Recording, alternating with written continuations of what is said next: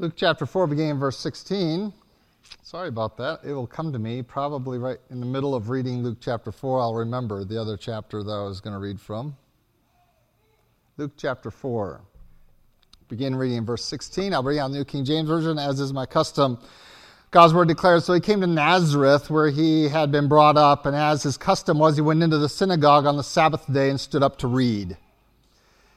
And he was handed the book of the prophet Isaiah. And when he had opened the book, he found the place where it was written, 'The Spirit of the Lord is upon me, because he has anointed me to preach the gospel to the poor.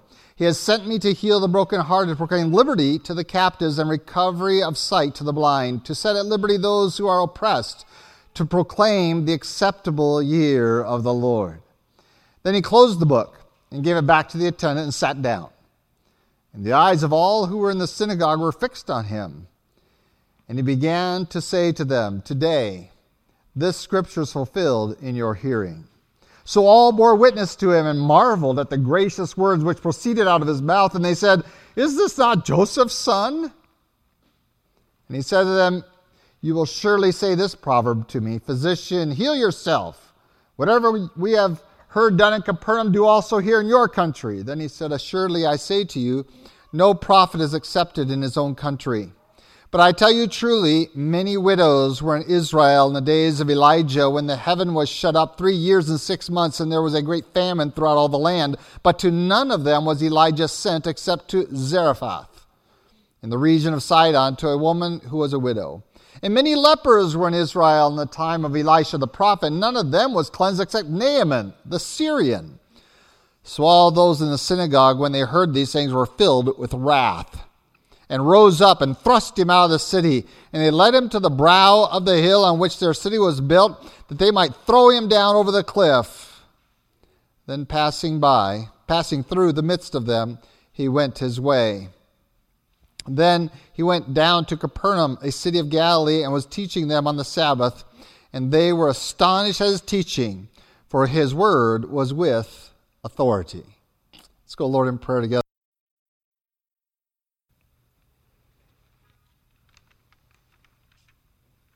I do remember my sermon. Just waiting for them to return. We come into a phrase in Jude that is huge. It has so much scripture. It has so much bearing on almost every account within scripture, every narrative that we encounter, that it is difficult to not spend an enormous amount of time on it. And I'm not talking about a couple of weeks, I'm talking about months of messages that I'm trying to pare down to 3. And it involves a simple declaration that's really only 2 words in Jude that characterize false teachers that creep in unawares on us, that catch us off guard. And one of the facets that should alert us to that is they reject authority. And we might easily say, of course, and move right along in our reading and our study. But this is such an enormous topic of Scripture, stretching all the way back to the fall, not only of man, but of angels, that encompasses the law, the prophets, it encompasses the Gospels, church history. It is and should be a very primary concern of ours, is the understanding of the biblical place of authority and what kind of teachers would come in and undermine it and how they do it without us even knowing. And I've been trying to emphasize that aspect of it in our study, is that these people are coming in without us knowing it. And so I have taken very deliberate measures to try to hit you on the side of the head with things you take for granted are good.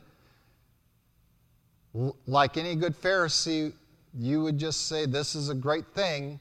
And then we find that instead of it leading us to righteousness and godliness, we find it leading to lewdness and things that God hates. Similarly, I'm going to do that with rejecting authority in areas that we are far too comfortable in, not only as a nation, but as a church. And it will be hopefully evident to you that these surprising sources of where the rejection of authority comes from will bring us to repentance. And perhaps one of the reasons I struggle this morning with our Bible reading is because I have so many.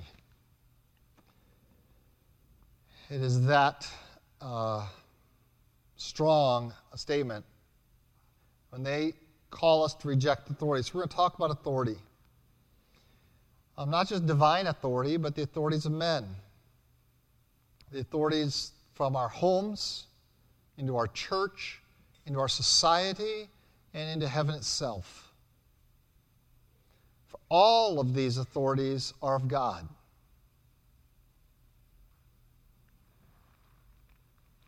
And we find rampant throughout Scripture that one of the primary actions of men to evidence their sin and their pride is rebellion. And you've heard that many times from me because it's many times in God's Word. And when you preach verse by verse, chapter by chapter, book by book, you cannot miss it because, as I said, it encompasses so much of Scripture. So many of the narratives. So I want to delve into this by reminding us of how we found authority. The first authority I understood in my life was my mom and dad. The second authority I understood in my life was my Sunday school teacher. Because I remember one of my earliest memories in California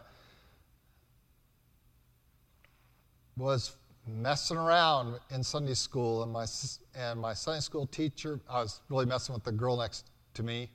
Not normal for me, by the way. I think I was just wanting to touch her hair, but somehow I pulled it, I think. Not sure. It was a long time ago. That was like half a century ago. And so the Sunday school teacher came up and grabbed my hand rather forcefully and smacked it, because back then you did that to children. And nobody took you to court. And I was pretty mad. She would slap my hand in front of everybody and scold me. And I said, I'm telling my mom and dad. She looked at me and said, so am I. And I discovered something that day. My Sunday school teacher had more authority than me in my home with my mom and dad. My Sunday school teacher didn't get in trouble. I got in more trouble for mouthing off to her, not just for pulling the kids' hair, but for mouthing off to my authority.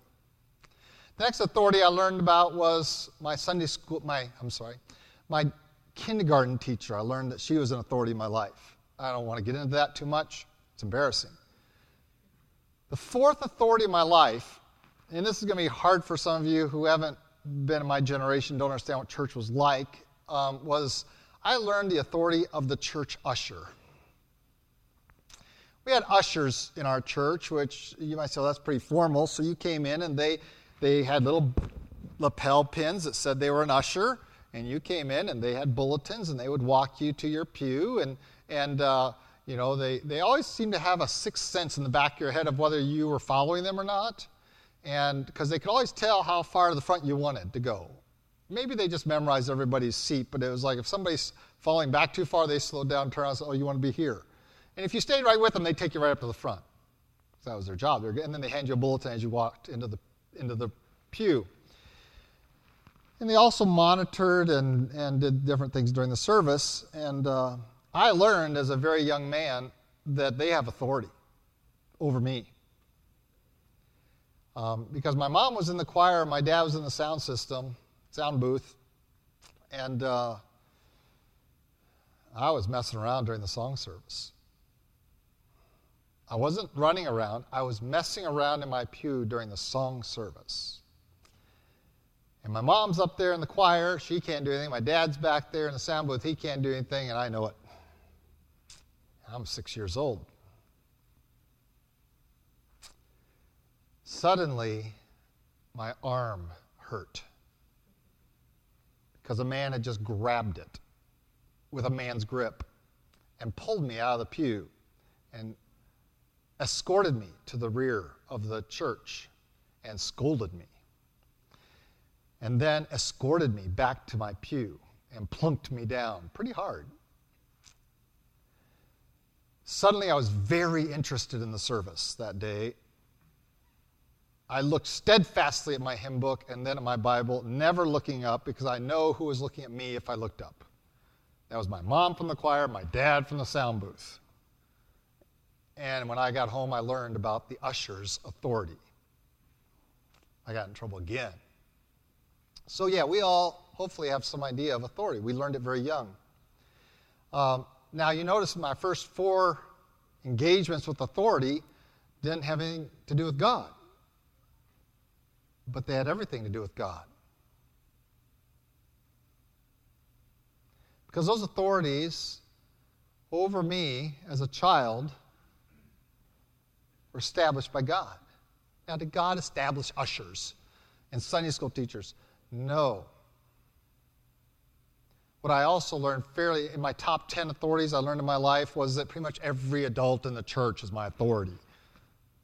I learned that pretty early on, as well as at school and in society. These are of God, and so God calls us to this. And what we find is that one of the things that false teachers do is they come in, and the first, not necessarily the first, but one of the primary objectives is to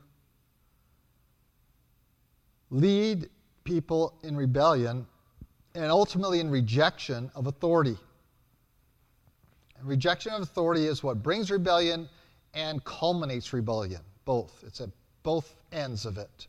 You question authority, you rebel against it, you reject authority at both ends, really.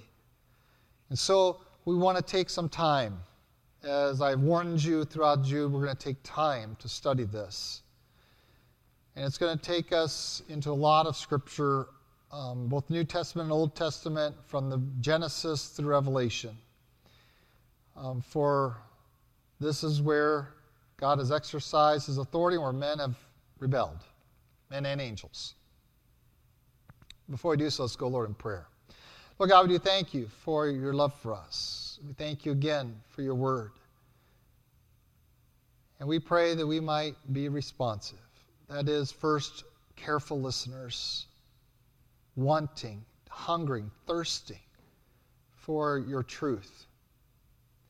That we might also not only be careful listeners, but also considerers, as we consider our own ways. And evaluate them not based upon what is comfortable to us, but what is true.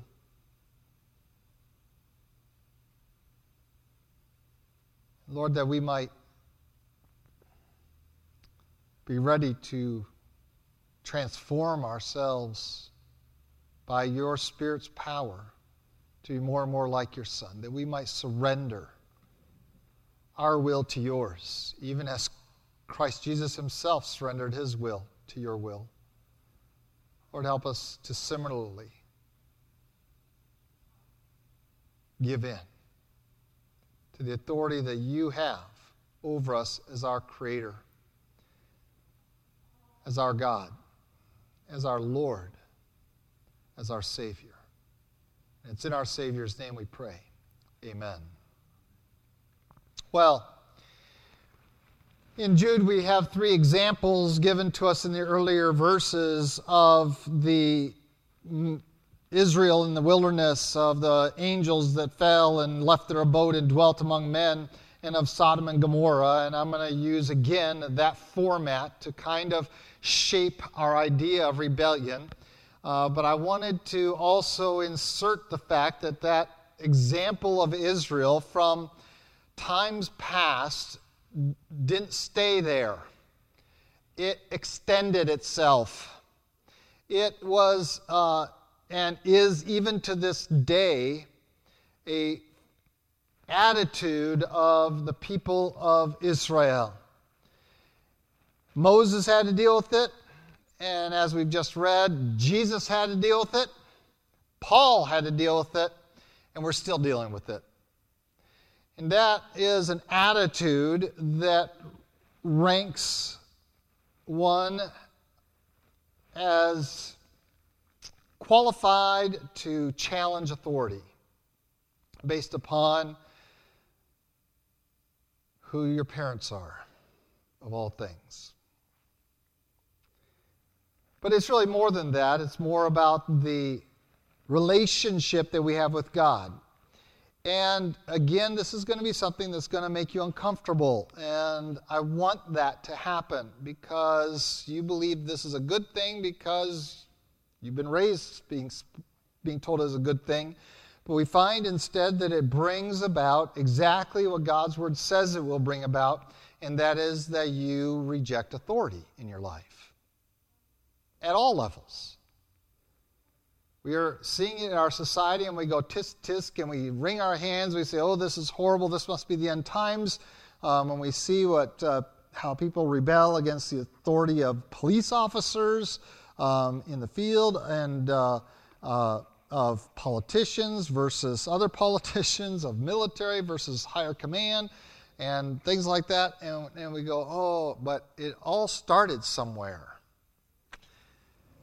And I believe we carry with us in our attitudes the very seed of rejecting authority. And so we're going to look at these examples. And the example I read from in Luke 4 and a similar example that's going to happen later in Jesus' life are both very strong evidences that it survived Israel's wilderness wanderings. You see, the two examples I've already used in this context, I don't want to dwell on, but I just want to throw them out to remind you of them. The two examples I've already used is of Miriam and the sons of Korah and their two rebellions. Now remember, in the circumstance of Miriam, Moses' sister, she took offense at the fact that Moses took on another wife, and that was not an Israelite, quote unquote, in terms of birth. And she and her brother started talking against younger brother Moses to the point that God had to intervene. And Miriam is given leprosy. And her challenge is that aren't we all the same? And the same to the sons of Korah. Aren't we all held to the same standards? Don't we all have the Holy Spirit? The sons of Korah says, aren't we all priests? Aren't we all that? And yes, you're all the tribe of Levi, but that doesn't necessarily mean that you are the chosen ones of God. And the sons of Korah want to challenge Moses and Aaron and say, hey, we're all equal before God. Don't we all have the same lineage? Aren't we all derived from Levi? And God says, okay, you bring your incense before me. Moses, Aaron, you bring your incense before me, and I will show you what I think of your idea that you're all the same before me. I will show my distinction. I will distinguish between their incense and yours. And the way that happened is the earth opened up, and the sons of Korah went into Sheol live. Boom. That was a rebellion. They didn't, but it was, look at its foundation.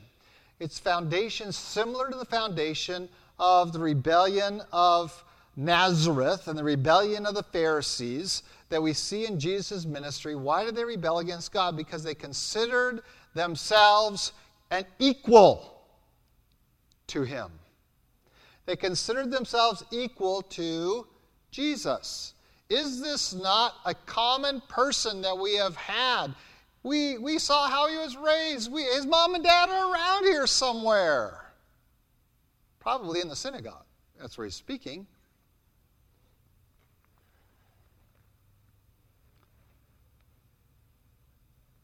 He is on the same plane as we are. We are all equal. And they take issue with his teaching and with his and the way they would say it was putting on of airs and exalting himself. That's certainly how they would have viewed it. To the point that day, while he taught them the Scriptures, and everyone was amazed on Sunday morning during the worship service. It wasn't Sunday, it was Saturday. I know that. It's a synagogue. But while they're amazed at the sermon and they're touched by it, before the evening service, they're already trying to throw him over a cliff to kill him. What is the seed behind that kind of rejection of authority? When you recognize the authority, you go, wow. That's what they said. When they listened to him preach, they said, this man speaks with authority. He speaks with grace. He has truth. And the words, we only have the first sentence of his sermon is all we got. All Luke records for us is the first sentence. Today, this scripture has been fulfilled in your midst, in your hearing.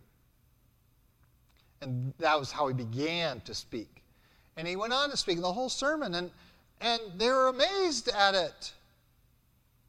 So it wasn't that they didn't recognize the authority, it's that they didn't want the authority over them. But the premise of the attitude that we can reject or rebel and overthrow authority is founded in the idea that he is just one of us. And we are all the same. Similarly, when you're going to encounter Jesus later on, or Jesus is going to encounter the Pharisees later on, and they're going to come up here and they're going to challenge him, saying, by what authority are you doing these things? Point blank challenging that. And of course, Jesus' response is to say, well, why don't you answer my question, by what authority did John the Baptist do what he did? And they're, oh man, now if we say it's of the devil or of himself, the people know he's a prophet, but if we say he's God, then we're in trouble. We can't win with that one. Jesus knew that. But they had already rejected the authority of a prophet of God, John the Baptizer. Jesus is going to just challenge that this is really not about whether I have the authority. This is about whether you want to surrender to the authority. But when you look at their line of reasoning, they immediately go into the whole idea of, we are Abraham's children. What is that saying?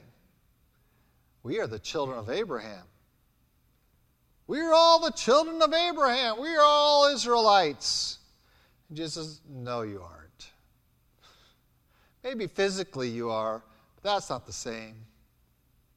Because if you were Abraham's children, you'd be doing the works of Abraham. I'm the Father's only begotten Son. I do the works of the Father. I surrender my will to his will. I do his works, and his works are evident. You don't like those works, and you are rebelling against them. You're rejecting them. You are of your father, the devil. And what did they want to do by the end of the conversation? They're ready to kill him.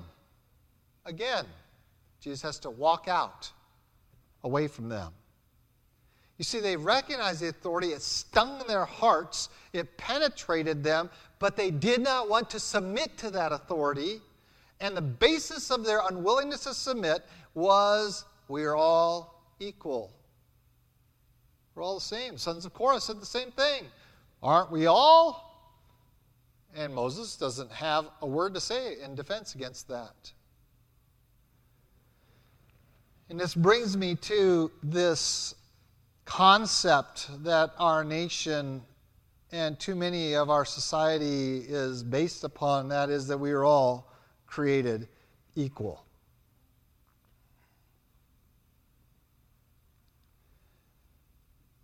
Let me just start off by saying none of you in this room were created. You were all begotten.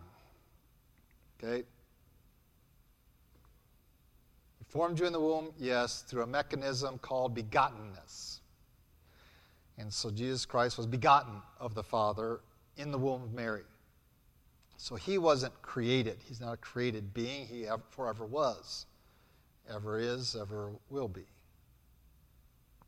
So you're all begotten. So let's just rule out the created part. But even if we accept that you were all, as individuals, you were all created equal.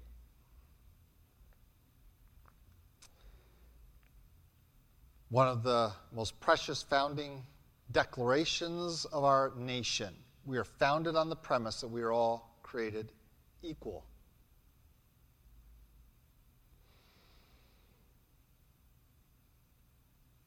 And on that basis, we as a people rebelled against our king. It brought rebellion. We call it the Revolutionary War. The British had a different word for it. They didn't call it the Revolutionary War. It was the rebellion. But notice the premise is the same. We start off by saying, well, we're all equal, and so I have my rights that are the same as your rights, and therefore I don't have to recognize your authority over me. I establish my own authority based upon our equality. And this has been the foundation of rebellion all the way back. Let's go to Satan. What was his declaration? I will be like the Most High. He considered himself equal with God. I'm as good as he is. You say, Pastor, you don't think we're all equal? No. Some of you are smarter than other people. Some of you are stronger, and some of you are taller, and some of you are shorter, and some of you are faster, and you're not all equal. I'm sorry. Some of you have certain talents and abilities. Some of you can sing, and some of you just make a joyful noise. And praise the Lord you do. If you won't sing just because you don't think you can sing, well, swallow your pride and glorify God with your mouth.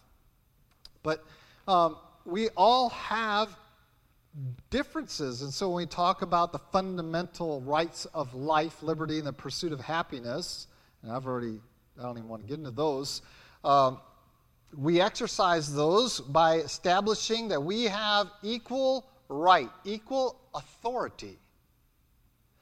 It brings into the church, and we can magnify that another degree.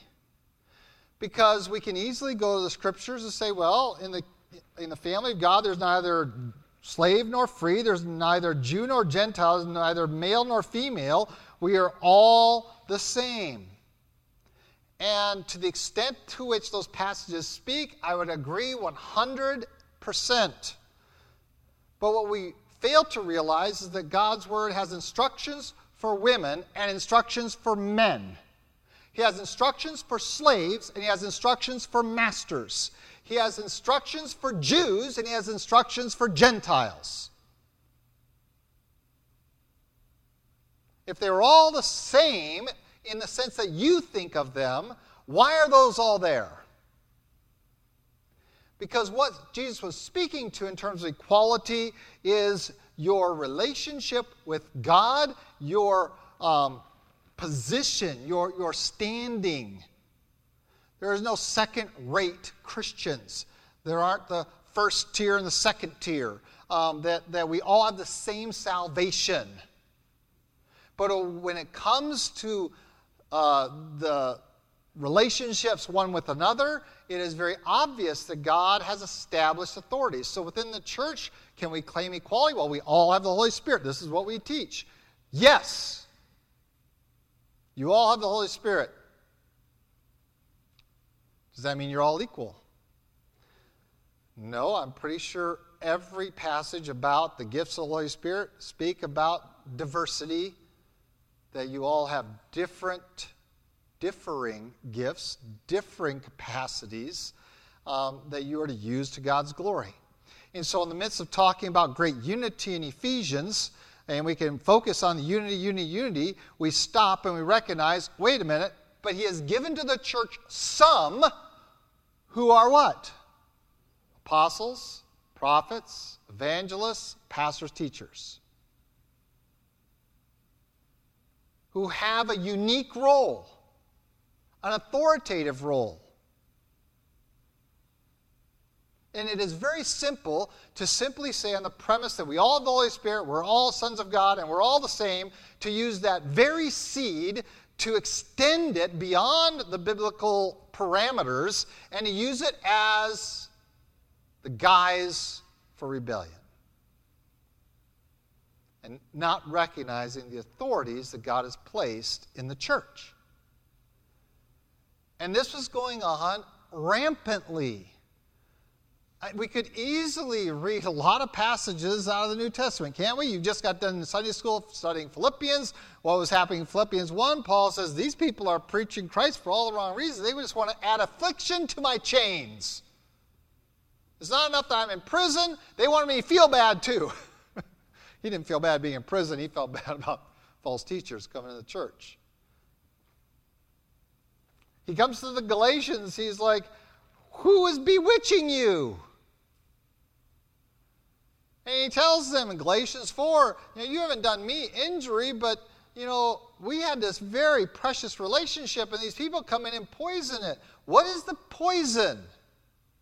Paul, he's nothing. He's just one of us.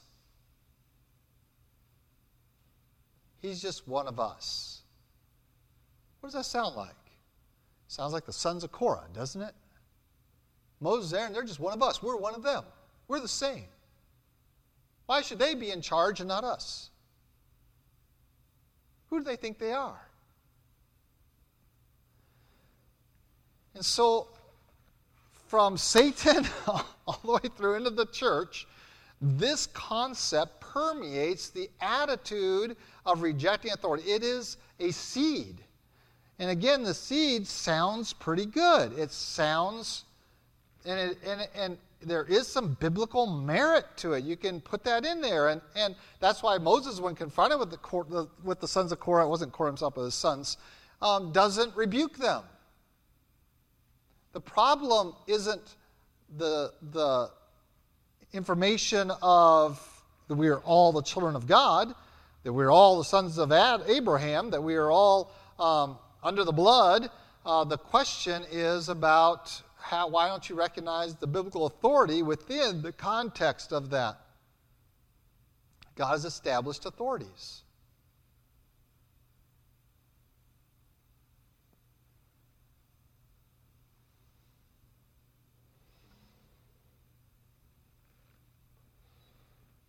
Israel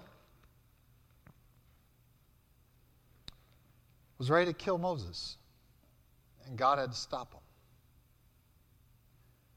People of Nazareth attempted to kill Jesus. The Pharisees attempted to stone him to death.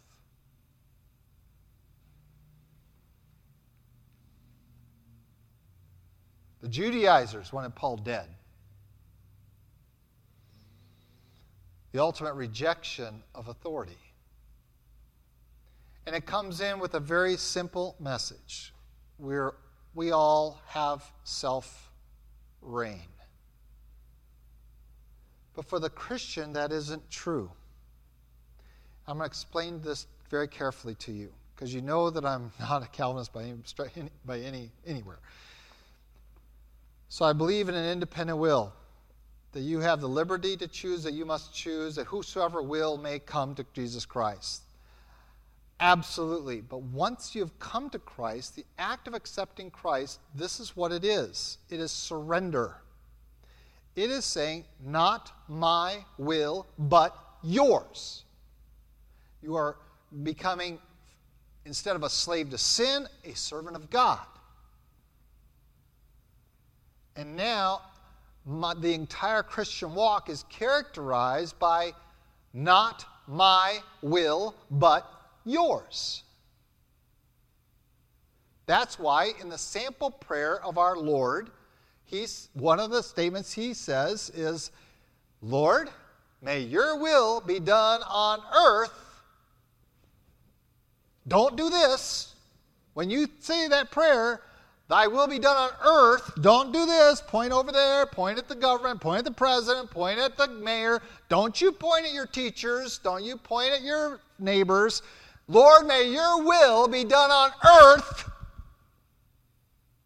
as it is in heaven. In this life, in this world, on this planet, may this prayer be submitting to do your will like we claim we're going to be doing all forever in heaven. Ultimately, that's why when Paul says, I'm a living sacrifice, I've surrendered, I've put it to death, I'm a new creature in Christ, I've put away my old life, and I've put on this new life that is characterized by I want to do what God wants me to do. I want to do His will, not my own.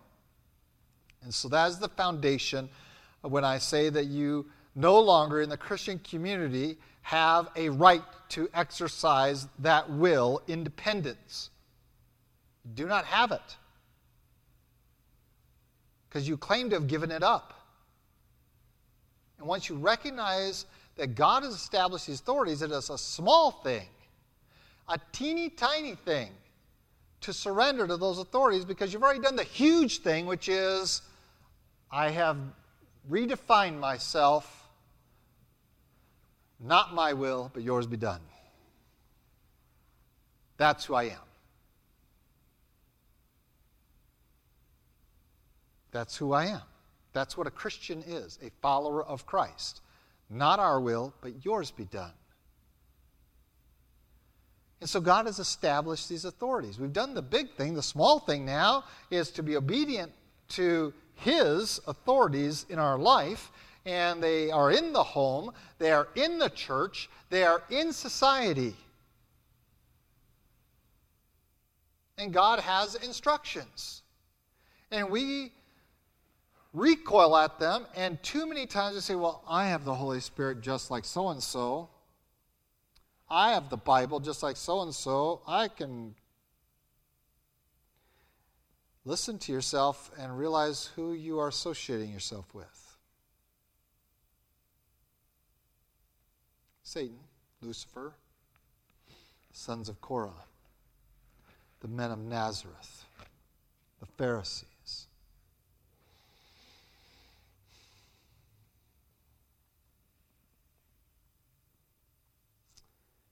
This seed that we are all created equal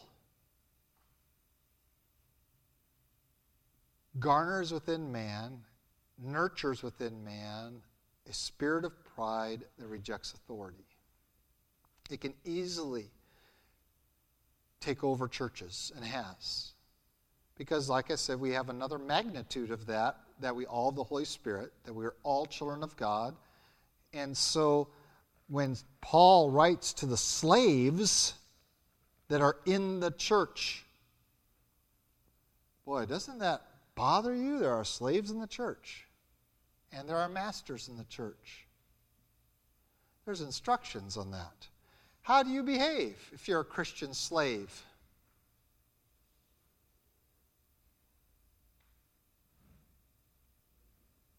Do you have a right to seek and to demand liberty? Because we're all the same. I'm a child of God and my master's a child of God. I shouldn't be a slave. No, that's not what God's word says. Well, there's neither male nor female in the kingdom of God. So why does God have to tell women to submit to their husbands? Wives, not women, wives. To submit to their husbands. Why a different set of rules for women in the church than men in the church?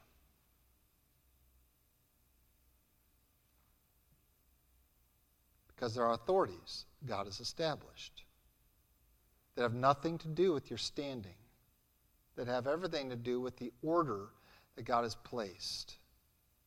Why among men are some chosen to be pastor teachers and some not? Because there's an order of authority in the kingdom of God. Do you not realize that will be the way it will be for all eternity? There will be authorities There'll be thrones. Some of you go, oh, I got to submit for all eternity to God. Absolutely. Not to your husband, because till death do us part, and that's it. Unless you're Mormon, then you're stuck forever. Good luck with that.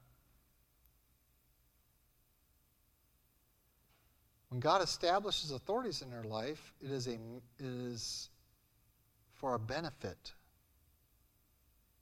It is the order within the home.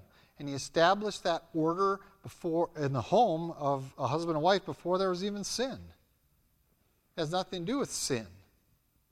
He establishes the authorities within the church not to rectify sin, but because this is how he works. He chooses some, not everyone. In fact, the warning is out there, let not very many of you be teachers.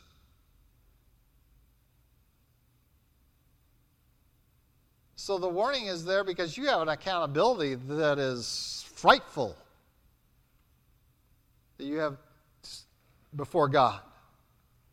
So let not very many of you be teachers. But because we have this twisted germ of thought in our heart and our mind that strokes our ego, that we are all equal, and therefore we all have rights, and I'm going to exercise my equal rights, we have had nothing but turmoil as a result. It is the foundation of every rebellion, of our nation's rebellion against her king, of, in my lifetime, and even before my lifetime, the rebellion of women, of wives against their husbands, of their role in the family and in society, and now in the church, that we have just cast off any recognition that I am under authority. I don't want it. I don't care if it's my apparel, my hairstyle. I don't care if it's my words. I am going to exercise my rights because I am an equal. And you have confused equal position with equal authority. You've surrendered yourself to Christ. His will, not yours. And His will is that we submit to one another in love. We're going to talk about that extensively when we get to that passage there in Ephesians. But I just want you to see that submitting to a man like Moses, you might say, well, that would be easy because it's obvious. I mean, the guy glows. Literally. He has been in the presence of the glory of God, and he glows. I could submit to a guy like that. But an old bearded redheaded guy, I don't know. Another story. He's just my equal. No, they didn't want to submit to Moses. Glow or no glow. Jesus. Oh, I could submit to Jesus if he was my pastor. Really? Not if you think you're equal to him. The men of Nazareth wouldn't, even after hearing wonderful sermon that they all marveled at. That was an incredible message. Let's kill the guy.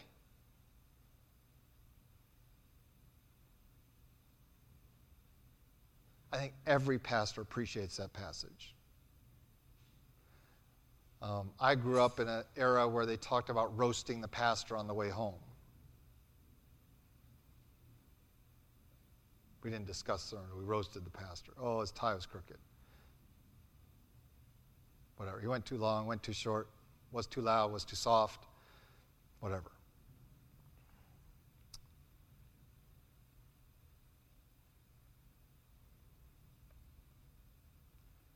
When people like Jesus, Moses, Paul,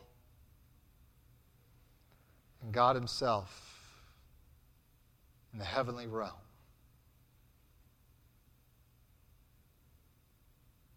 are rejected in their authority, we consistently find this common claim: we are equals.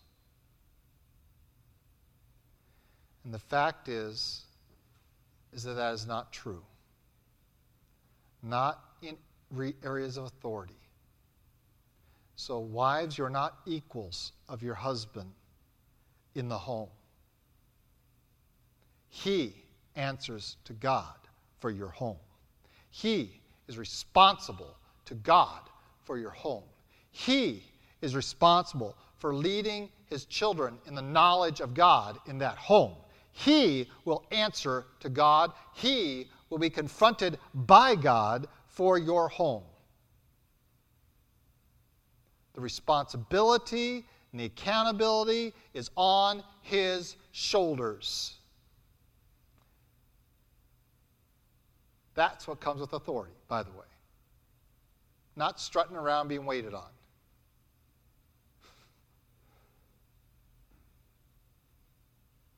Why would you make his job hard? Why would you make his accounting hard? Why make his responsibility hard? The Bible describes you as his helper. Help him. But I'm equal with him. We have equality in our home. But on the day of accounting, the thing God's going to challenge you with, why didn't you submit to your husband as to me?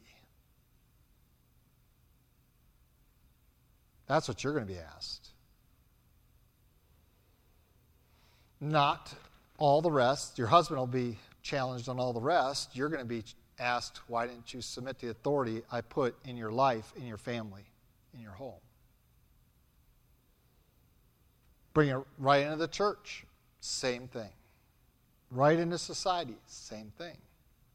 But the premise that we are all equal is the premise that is used by false teachers to encourage rebellion. And it's not the only one. As I said, this is a study that I'm trying to pare down to just like 3 or 4 bullets when I need about 16. So I have to prioritize. And when I read through Scripture and look at the seasons of rebellion, I find over and over again this principle, and I see it today among false teachers, that we are all equal. And by that, they do not mean what God means. They mean what man means, and that is to stroke my pride and saying, I have equal authority and equal rights. No, that is not what God means. When he says you are all my children, you have equal access. You have equal relationship with him, but within the context of your social gathering, there are authorities that God places in your life, in your home, in your church, and society. And yes, that extends to even people you don't like and authorities you don't like. And we're going to talk about that down the road of peace. But I want to begin by challenging you that as soon as you hear the words come out, but we all have the Holy Spirit. We all are equal. We think hard about what's coming next. Think hard about what company you've just joined. They use that same exact argument to rebel against the authorities that God placed in their life. For God has called some to leadership, not the majority. Certainly not all, just some. And God calls upon you to surrender and to submit to those authorities in your life. And so I want to start off in this whole idea of rejecting authority to just challenge your thinking. As you walk through this world, as you go to the workplace, we're all equal. So you're going to challenge your boss on that? I'm pretty sure you're going to lose your job. You should. You have a manager, you have a supervisor, you have the owner, you have whatever, however many levels you have above you. You might even be more skilled than those above you. That doesn't make you equal, or even they're better. Because they have authority. and we recognize that authority. And so when the Bible talks about our relationships, never in God's Word does it tell you to overthrow authorities in your life. Even if you're a slave. If you can get your liberty, if the master wants to give it to you, great. But you don't have the right to require it. You be a good slave to God's glory. And we can philosophize over the ethicalness of slavery all we want. But in the condition of that, surrender, submit. Because you've already submitted yourself to me, and then I'll care for you. So are all men created equal? No, all men weren't created, and no, we're not equal, and we don't have the rights our founding rebels claim we had for ourselves. Are we all believers? Yes. If you're in the church, do you all have the Holy Spirit? Absolutely. Does he work in each one? Yes. Does he work in each one the same? No.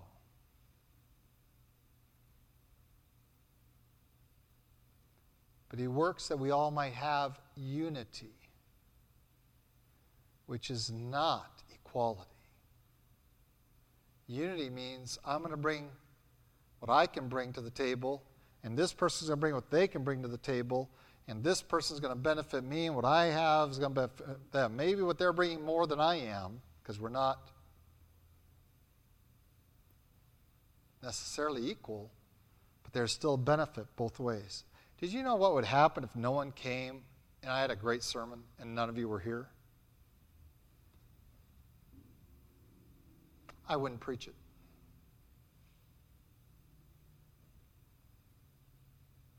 I'd just shuffle home and I don't know what I'd do. Go kick the dog or something. I don't know what I'd do. I'd be upset. God calls us to submit to authorities that are in our life. That means you need to recognize that authority and accept that authority as genuine, real. And the claim of equality has been consistently used to rebel and reject authority, and it has been consistently judged by God.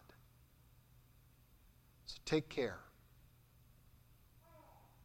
to be alert to those that come in and stroke your ego by saying, oh, you're wonderful. You have the Holy Spirit. You have this, you have that somehow you can raise your head against your husbands, raise your head against your pastor, raise your head against your boss, raise your head against your president, raise your head against the officer that just pulled you over. Oh, no, you can't. For you're raising your head against your God. And you said, not my will, but yours be done to him. Let's pray. Lord God, we do thank you for your love for us. We thank you again for a very brief statement in Jude that is just so full of power and instruction. And Lord, we allow these concepts to creep into our, not just our thoughts, but our very way of life, our very philosophy of life. And we see that they are of the evil one. That they are the twisting of of your grace. That you have made us all your children. That we are all have access to your throne. That we all have your Spirit within us and your word before us. And Lord, what a wonderful thing. And then for us to twist it to the point that we reject the authorities you've put in our life. Lord, forgive us. Keep us alert. Help us to see and to discern when we are being tricked into that which ultimately brings rebellion. Lord, we thank you for the authorities that you've put over us. And Lord, we ask you to forgive us for praying not for them but against them, for neglecting to be thankful for them and submitting to them. Lord, your word will bring peace, for you've promised it. But we have neglected your word, and we see conflict in our homes, in our churches, in our society. That conflict's all rooted. We see it so evidently in our claim of equal rights. That there's no place for any authority in us except ourselves. Lord, this is chaos, and you know it. And so you've established this order for our benefit. Lord, of all the people on earth, let your people be found humbly submitting to your authorities. That your grace might be grace indeed, leading to righteousness and not lewdness. In Christ Jesus' name we pray. Amen.